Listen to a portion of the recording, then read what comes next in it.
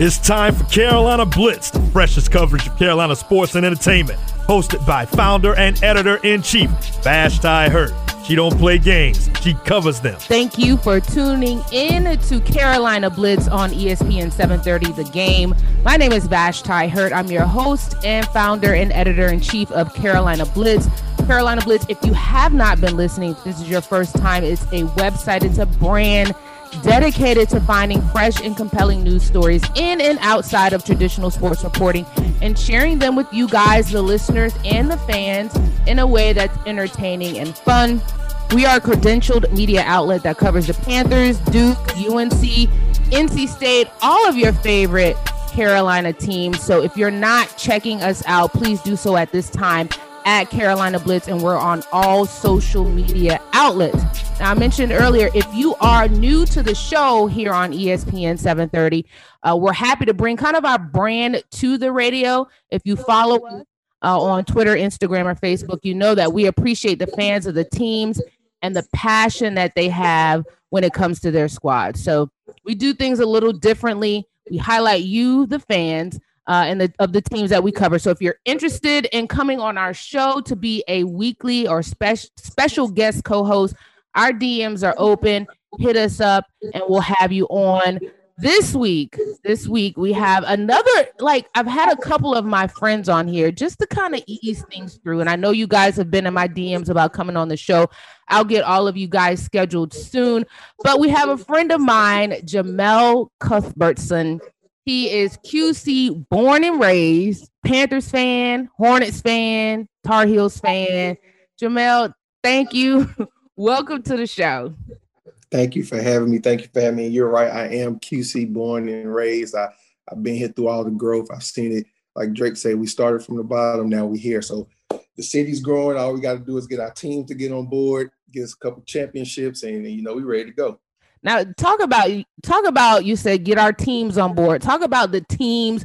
You're a Panthers fan, Hornets fans, Tar Heels fan. I mentioned that. Give us a little history of your fandom, because, some people start off as maybe Steelers fans and then migrate to the Panthers. How long have you been a Panthers fan? Since I can legit, you got people say, oh, I've been a fan since I was 2 years old. I can't be a fan at 2 years old. But since I've been able to make my own decisions, I've been Panthers, Carolina Tar Heels, Charlotte Hornets, Hurricanes, Checkers. If it got Carolina attached to it, that's who I'm rolling with. And, like I said, I was born in Presbyterian Hospital 33 years ago. All my schools, I remember when we was in elementary school, the Hornets used to come through with the book reading thing, and you get free tickets to games if you read a certain amount of hours, a certain number of books. So, I've been with them since I can remember. But of course, just like anybody, I have my favorite players, like Kobe Bryant. That was my guy. I named my dog after Kobe. So I for those few years, or those years when Kobe was there, I did deviate a little bit. I supported the Lakers. Wait, hold on. If the Lakers and Hornets played each other when Kobe was playing, who were you going for? That's one of those situations like, with Tennessee and Florida now. I hope my guy has the best game he could possibly have, but still leave with an L. So when Kobe played the Hornets, I wanted Kobe to drop 80, but I wanted the Hornets to get the win. So that's fair. That's how I operate. So basketball, I had Kobe, and of course I was a Michael Vick fan, even though he played for the Falcons, and I still I don't know about all that now. I loved Vick. I mean, you kind of had to. I had all the shoes, and so I got my people in different sports that I pull for. But like Barry Sanders was my favorite, football player. Mm-hmm. He wasn't a Panther, and a close second is Steve Smith. But so yeah, that's how I roll, man. That's just how my fandom is aligned. And go ahead. I was gonna say I pride myself on staying true. I'm not a bandwagon. You mentioned staying true, but when you talked about college football, you mentioned Florida and Tennessee. I mean, Carolina has some college football teams. That is true, but growing up in Charlotte, so this is like a little history lesson. Growing up in Charlotte, North Carolina is a split state. I think we're one of the true states that represent or that support basketball just as much as we support football. And growing up, Tar Heel basketball was really big in this area. It wasn't really Tar Heel football. Yeah. You know, and so how I ended up being a Florida Gators fan was when I was younger, I wanted to do everything opposite of my brother. And he was a Florida State fan. Okay. And so that pushed me towards the Florida Gators at a young age. And I had some other things happen in my, you know, my own playing career and stuff like that, friends and everything like that kind of, you know, made me gravitate towards the Gators. And that's how now I'm a Gators fan. And then guys like my little brother, he plays for Tennessee now. So I'm a Tennessee ball fan for the next few years as well. So that's where I'm at. You mentioned your playing career real quick. If those people who may not know who you are, like you are a baller yourself. Yeah, I try to do my thing out there. I football took me a lot of places. It definitely got me a degree, education. And I got I went to training camp with the Buffalo Bills, went to training camp with the Montreal Alouettes. So, I played a little bit of ball. But where did you play? I played at Catawba College. It's in Salisbury, North Carolina. You still in the record books too, right? Still in the record books. I hold I think 7 of the school's rushing records. I was fortunate enough to be All-American my senior year. So I did a little bit. Stop trying to be fake humble. You being a little fake humble right now. A little flex. So yeah, listen, guys. So we're not talking to just a fan right now to this week. We are talking about somebody who looks at the game from a perspective of someone who actually played it at a high level. So if you're listening again, you're tuned into Carolina Blitz on ESPN 730. We're talking to Jamel Cuthbertson, our guest co-host for the week, lifelong Panthers fan. So let's talk a little bit about the Panthers. You've been going to games. Not a lot of people have been going to the games. I've only been going to the games at Panthers Stadium, covering them. But you went to Atlanta, and I think you went somewhere else, didn't you? No, this year I've only gone to Atlanta, and I was going to go to Kansas City this weekend coming up to go to the game. But I just decided to sit this one out. But I've only been to Atlanta this year as far as away, and then I've been to 2 home games. What was the environment like as a fan? I can talk about how it was in the press box, but it's different. What was it like at Bank of America Stadium? To be completely honest, I'm not a real, just like you said, I played the game. I'm not a real hoopla guy, you know. So actually, the crowd being smaller and the lines being shorter, I've kind of enjoyed it.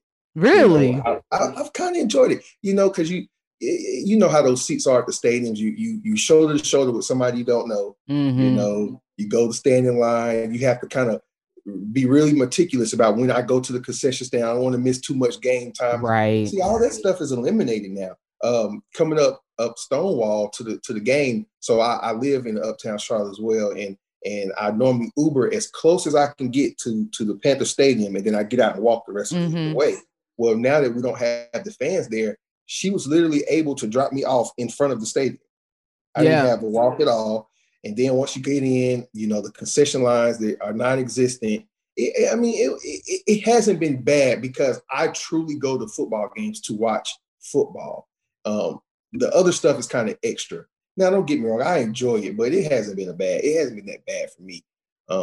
It was odd going to Atlanta.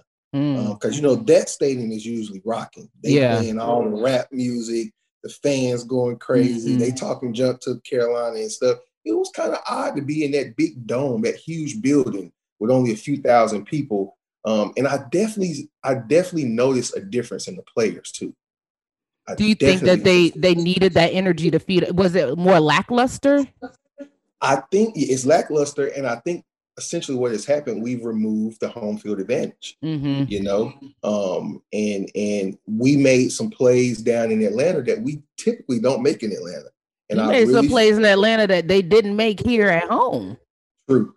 And I really feel like it being almost like a practice or scrimmage atmosphere kind of calmed the nerves of a lot of guys, and they were able to make some plays that we typically go down there and leave on the table. So the players definitely are a little, they're influenced by the lack of fans in the stands. All right. Speaking of the Panthers, they are they're at the midseason point ahead of Sunday's matchup against the Kansas City Chiefs. 3-5 record, but in 4 of those 5 losses, they came down to the last possession. Have the Panthers exceeded your expectations this year? To be honest with you, V, we're kind of where I thought we would be. I always said that we would be one or two ways this year. I thought we would either be really bad or a lot better than expected. I didn't really expect us to be middle of the road just yet. And so I think that we have shown some instances where we've been better than expected. And I think we have shown some times where we just kind of fell short. And if we could have made a couple, routine plays, not made a few mistakes, we could have won some of those games. Like beating Arizona was huge. Yeah. I didn't expect us to beat Arizona, to be completely honest with you. And the way that they held Kyler Murray in check was impressive, especially with that young defense. Right. It was very impressive. And that's another thing. I don't know if we're going to talk about today, but this is one of the times in the past few years where I really feel like we got it right with the draft. We drafted 2 Pro Bowlers with Derek Brown and Chin. They're going to be Pro Bowlers in their career. And I don't know when was the last time we were able to say we got 2 in one draft. Usually Marty Hurney will hit the ball out on the first round pick, and then the lower round picks or second through the rest, are debatable. But I think Chin probably was the steal of the draft so far. Oh my God. He's you can tell that he's physically prepared to play the NFL game, which I think a lot of people, that may have been the question mark with him coming from a smaller school. A lot of people tend to believe that those guys may not be physically prepared for the game, right out the box. But he's came out and he's shown that, regardless of where he went to college, there's good ball players everywhere. And they definitely did their homework on him. And I think we actually won the Isaiah Simmons sweepstakes so far. Well, yeah, so far. And, Panthers fans were heated about not getting Isaiah Simmons. And, you bring up an interesting point coming from a smaller school, and you played kind of like a smaller school and made your mark at that school. As a professional player, do you think that adds a little juice to him and his game? Is there a little chip on his shoulder that you think he may come in with? Absolutely. Because, when you go to these like training camps and rookie camps and all the other kind of stuff, you see those guys that came from the bigger schools. And the first thing you want to do is you want to measure yourself up to them. I want to see how I stack up to them, and it's almost like you carry the weight of small school nation on your back. I have to come in here and show that we belong. And, I have to show that me going to a small school wasn't that I was void of talent. I might have just been void of exposure, and now I'm here at this point. And so I'm going to show you guys that it's talent everywhere. And I've been very critical of GMs and stuff over the past, that a lot of small school guys are overlooked because they allow the media and news networks to do their scouting for them without actually going and finding these guys. Well, like I said, with the Panthers, I definitely take my hat off to them with Jeremy Chin, because he's been all that we've expected and more. So to answer your question, yeah, I definitely think he's in that locker room every day, and he goes out on that field every Sunday with a little chip on his shoulder saying, I might not play in the SEC, but I could have. I want y'all to know that. And talking about scouting, like I look at a squad like last year's LSU team, right, where basically all of them went to the league for the most part. And I haven't really been keeping track of them because, I don't necessarily cover the teams that they're on. But I have to think like a lot of them got to where they are because of that team and that team's success, not necessarily because they were the cream of the crop. Absolutely. And I experienced that firsthand. When I went to Buffalo, my roommate was a guy that played for the Gators. Actually, he's a defensive back for the Gators. A guy that had me with at the rookie camp, and this guy ended up, I don't want to throw his name out there, but he ended up missing a majority of all the camps because he had a hyperextended elbow, and he ended up making the practice squad. And he rarely participated in anything. I was released. I had a pulled hamstring pretty much the entirety, of my time up there. But he ended up making the team, and it was clearly one of those cases where he made it because of the success of the team he was on. Mm-hmm. Florida just come off of 2 national championships while he was there, right? And you got big name coaches, big name players on the roster. And I really think that he benefited from where he was coming from. So absolutely, a lot of those guys on that LSU team, they rode the wave of that success, and I'm not mad at them. Yeah, you got to eat like everybody else, right? Eat like everybody else, man. So, but yeah, you're 100% correct, because I think out of all of those guys, only a few of them we've heard about, with any regularity so far this year. We've heard about Burrow, of course, because he's a starting quarterback, and Helaire, the running back with Kansas City. He's been playing really well. Right, and then Jefferson, the receiver. But I'm proud of them. I'm glad those guys were able to get their opportunity. All right, moving on. Christian McCaffrey.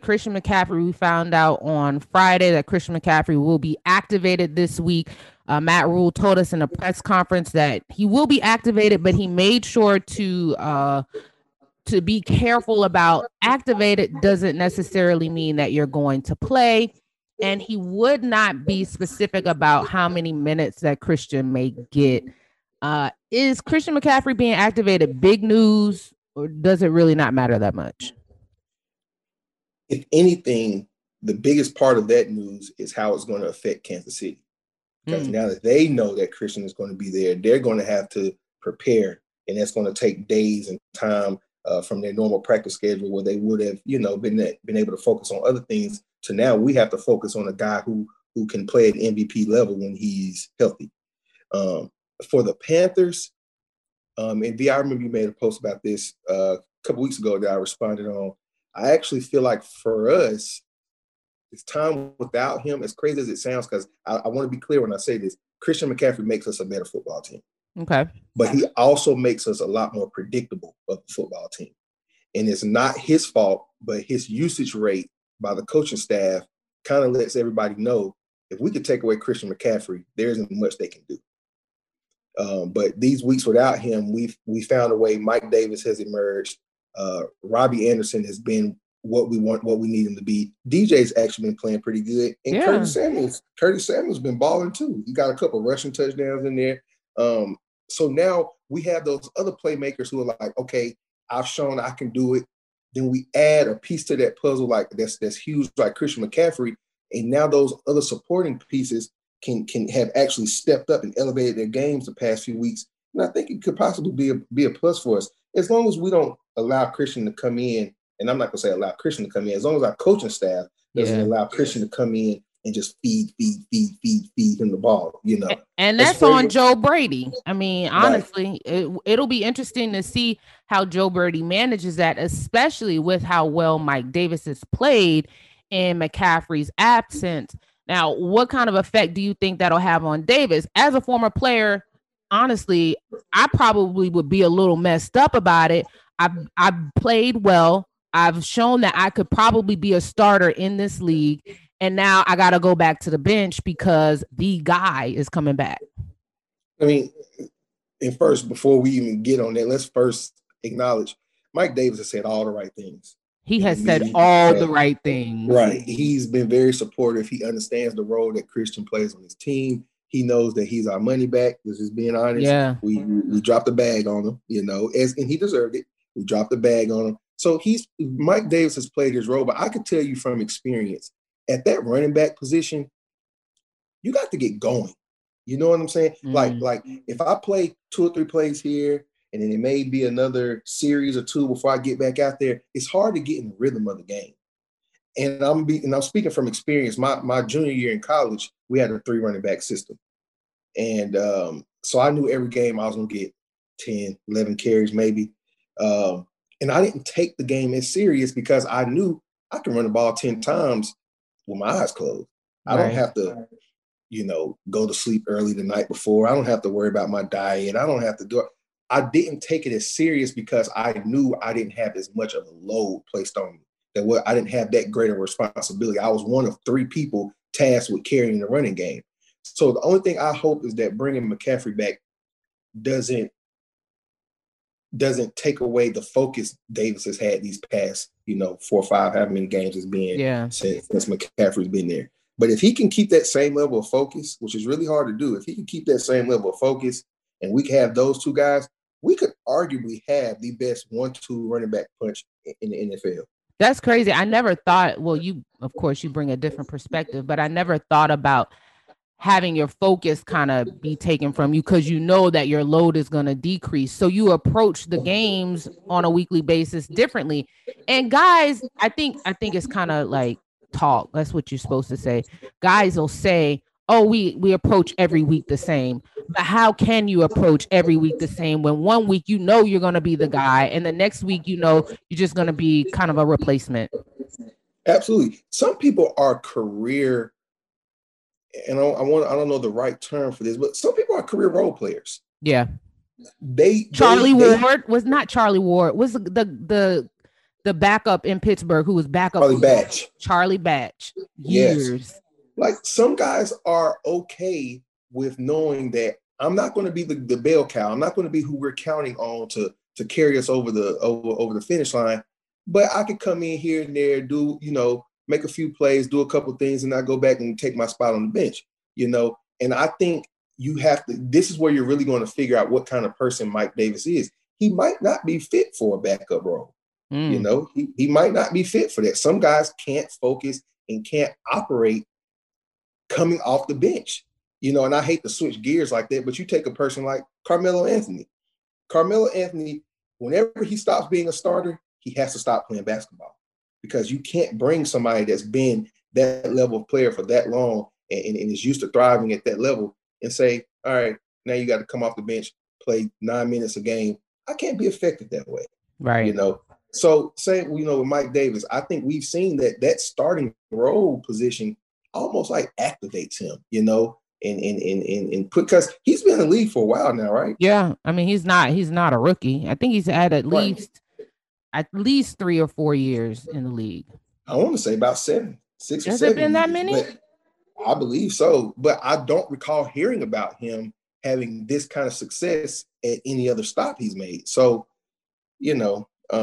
but we'll see. But that's going to be interesting to see exactly how this pans out on Sunday. And I'm pretty sure if Joe Brady's the offensive mind we've all given him credit for and that we've seen down at LSU, he'll probably have some sets where both of them are on the field at the same time. Yeah, they were some media members asked about that, if there will be sets. Of course, Rule was not giving out any information and Brady wasn't giving out any information, but that was a question that was asked, if they would have sets where they would be in the game at the same time. And for clarification, Mike Davis was drafted in 2015. So I guess he's in his 6th year by the 49ers in the 4th round. All right, guys, you are listening to Carolina Blitz, the radio show on ESPN 730, The Fan. We're going to move to our next segment, Blitz or Block. Okay, Blitz or Block, Jamel. The Panthers are in their second half of the season on the road against Patrick Mahomes and the Super Bowl champion Kansas City Chiefs. Blitz or block, the Panthers can pull off the upset. Block. It's not happening. Why would you even go to that game then? Because it's the Chiefs, and I'm on this stadium tour. I say I'm gonna go to a game in every stadium at least once. And what better time to go than when my team's going to play there? But we just don't have it yet to compete on that level. I don't think we have a defensive secondary that's going to be able to slow them down enough. It might stay close probably in the first half maybe. And I don't want to sound cliche, but as with any football game, if we cannot turn the ball over, we may give ourselves a chance towards the end. But ultimately, I'm gonna say block. I don't expect us to come out with a win. Yeah, I say block too, and you can be hopeful. I think at this point, you hope that they are competitive. And I think that this will be more of a measuring stick for the defense, obviously, just to see where they're at. You have Rasul Douglas. He's returning from actually having COVID. He confirmed with us that he just wasn't contact tracing. He had COVID.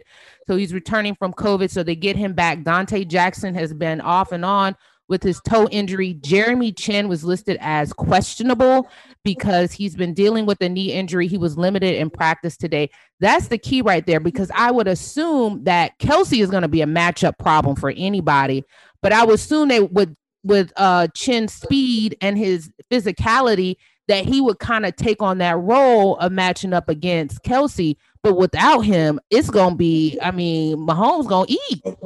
Right. The tight end is the biggest mismatch on the field as far as offense goes. Because, they're a lot of times too fast for linebackers, too big for DBs. So, they're hard hard covering. When you talk about Kelce, who's probably arguably the best tight end in football right now, I just don't know if we have anything for him. And let me throw this out here too, V. As a fan, I absolutely want us to lose because us beating Kansas City does nothing for us. We're not a Super Bowl team.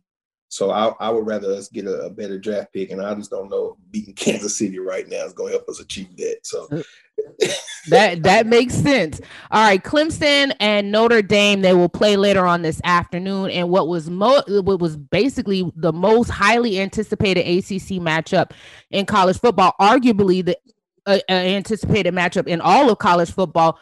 Blitz or block, the Tigers can beat the Irish without Trevor Lawrence. Blocking that as well. Can they beat? Well, your question says, can they? Okay. Will they then? Let's make definitive. Okay. Will they? No, they're not. Notre Dame will. Is a game at Notre Dame? Yes.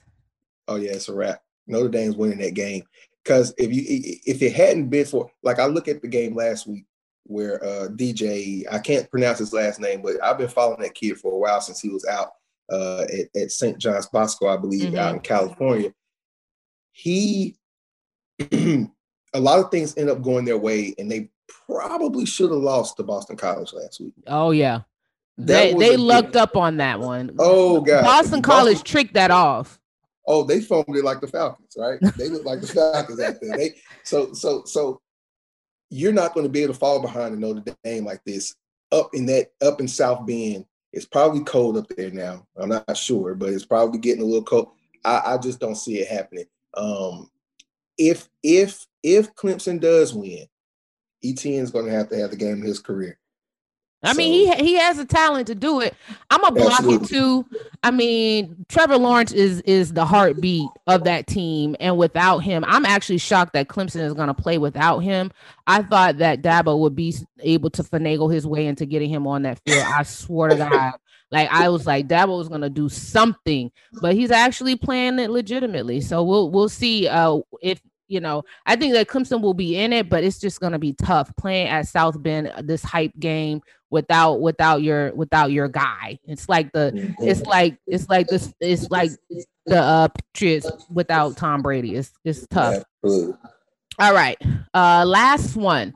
The Hornets, the Charlotte Hornets, there's a team, another one of your teams. You have season tickets for the Hornets. They're set to pick third in this year's draft. The prevailing thought, though, in the league is that the organization will be looking to select a big man, either James Wiseman, possibly trading up, or I'm going to butcher this name, Onyeka Okongwu from USC. Those are the likely candidates. Passing up now on LaMelo Ball. So blitz or block to the Hornets passing on LaMelo Ball real quick. You put me in a hard spot right here because I don't feel like we need to do any of it. I want to trade away the pick and get a veteran in here. Okay. Because I just feel like the NBA has shown time and time again, it's really, really hard to build a team through the draft. You have a few teams that have done it, namely mostly the Golden State Warriors. But the Thunder, when they drafted KD, Russell, and James Harden.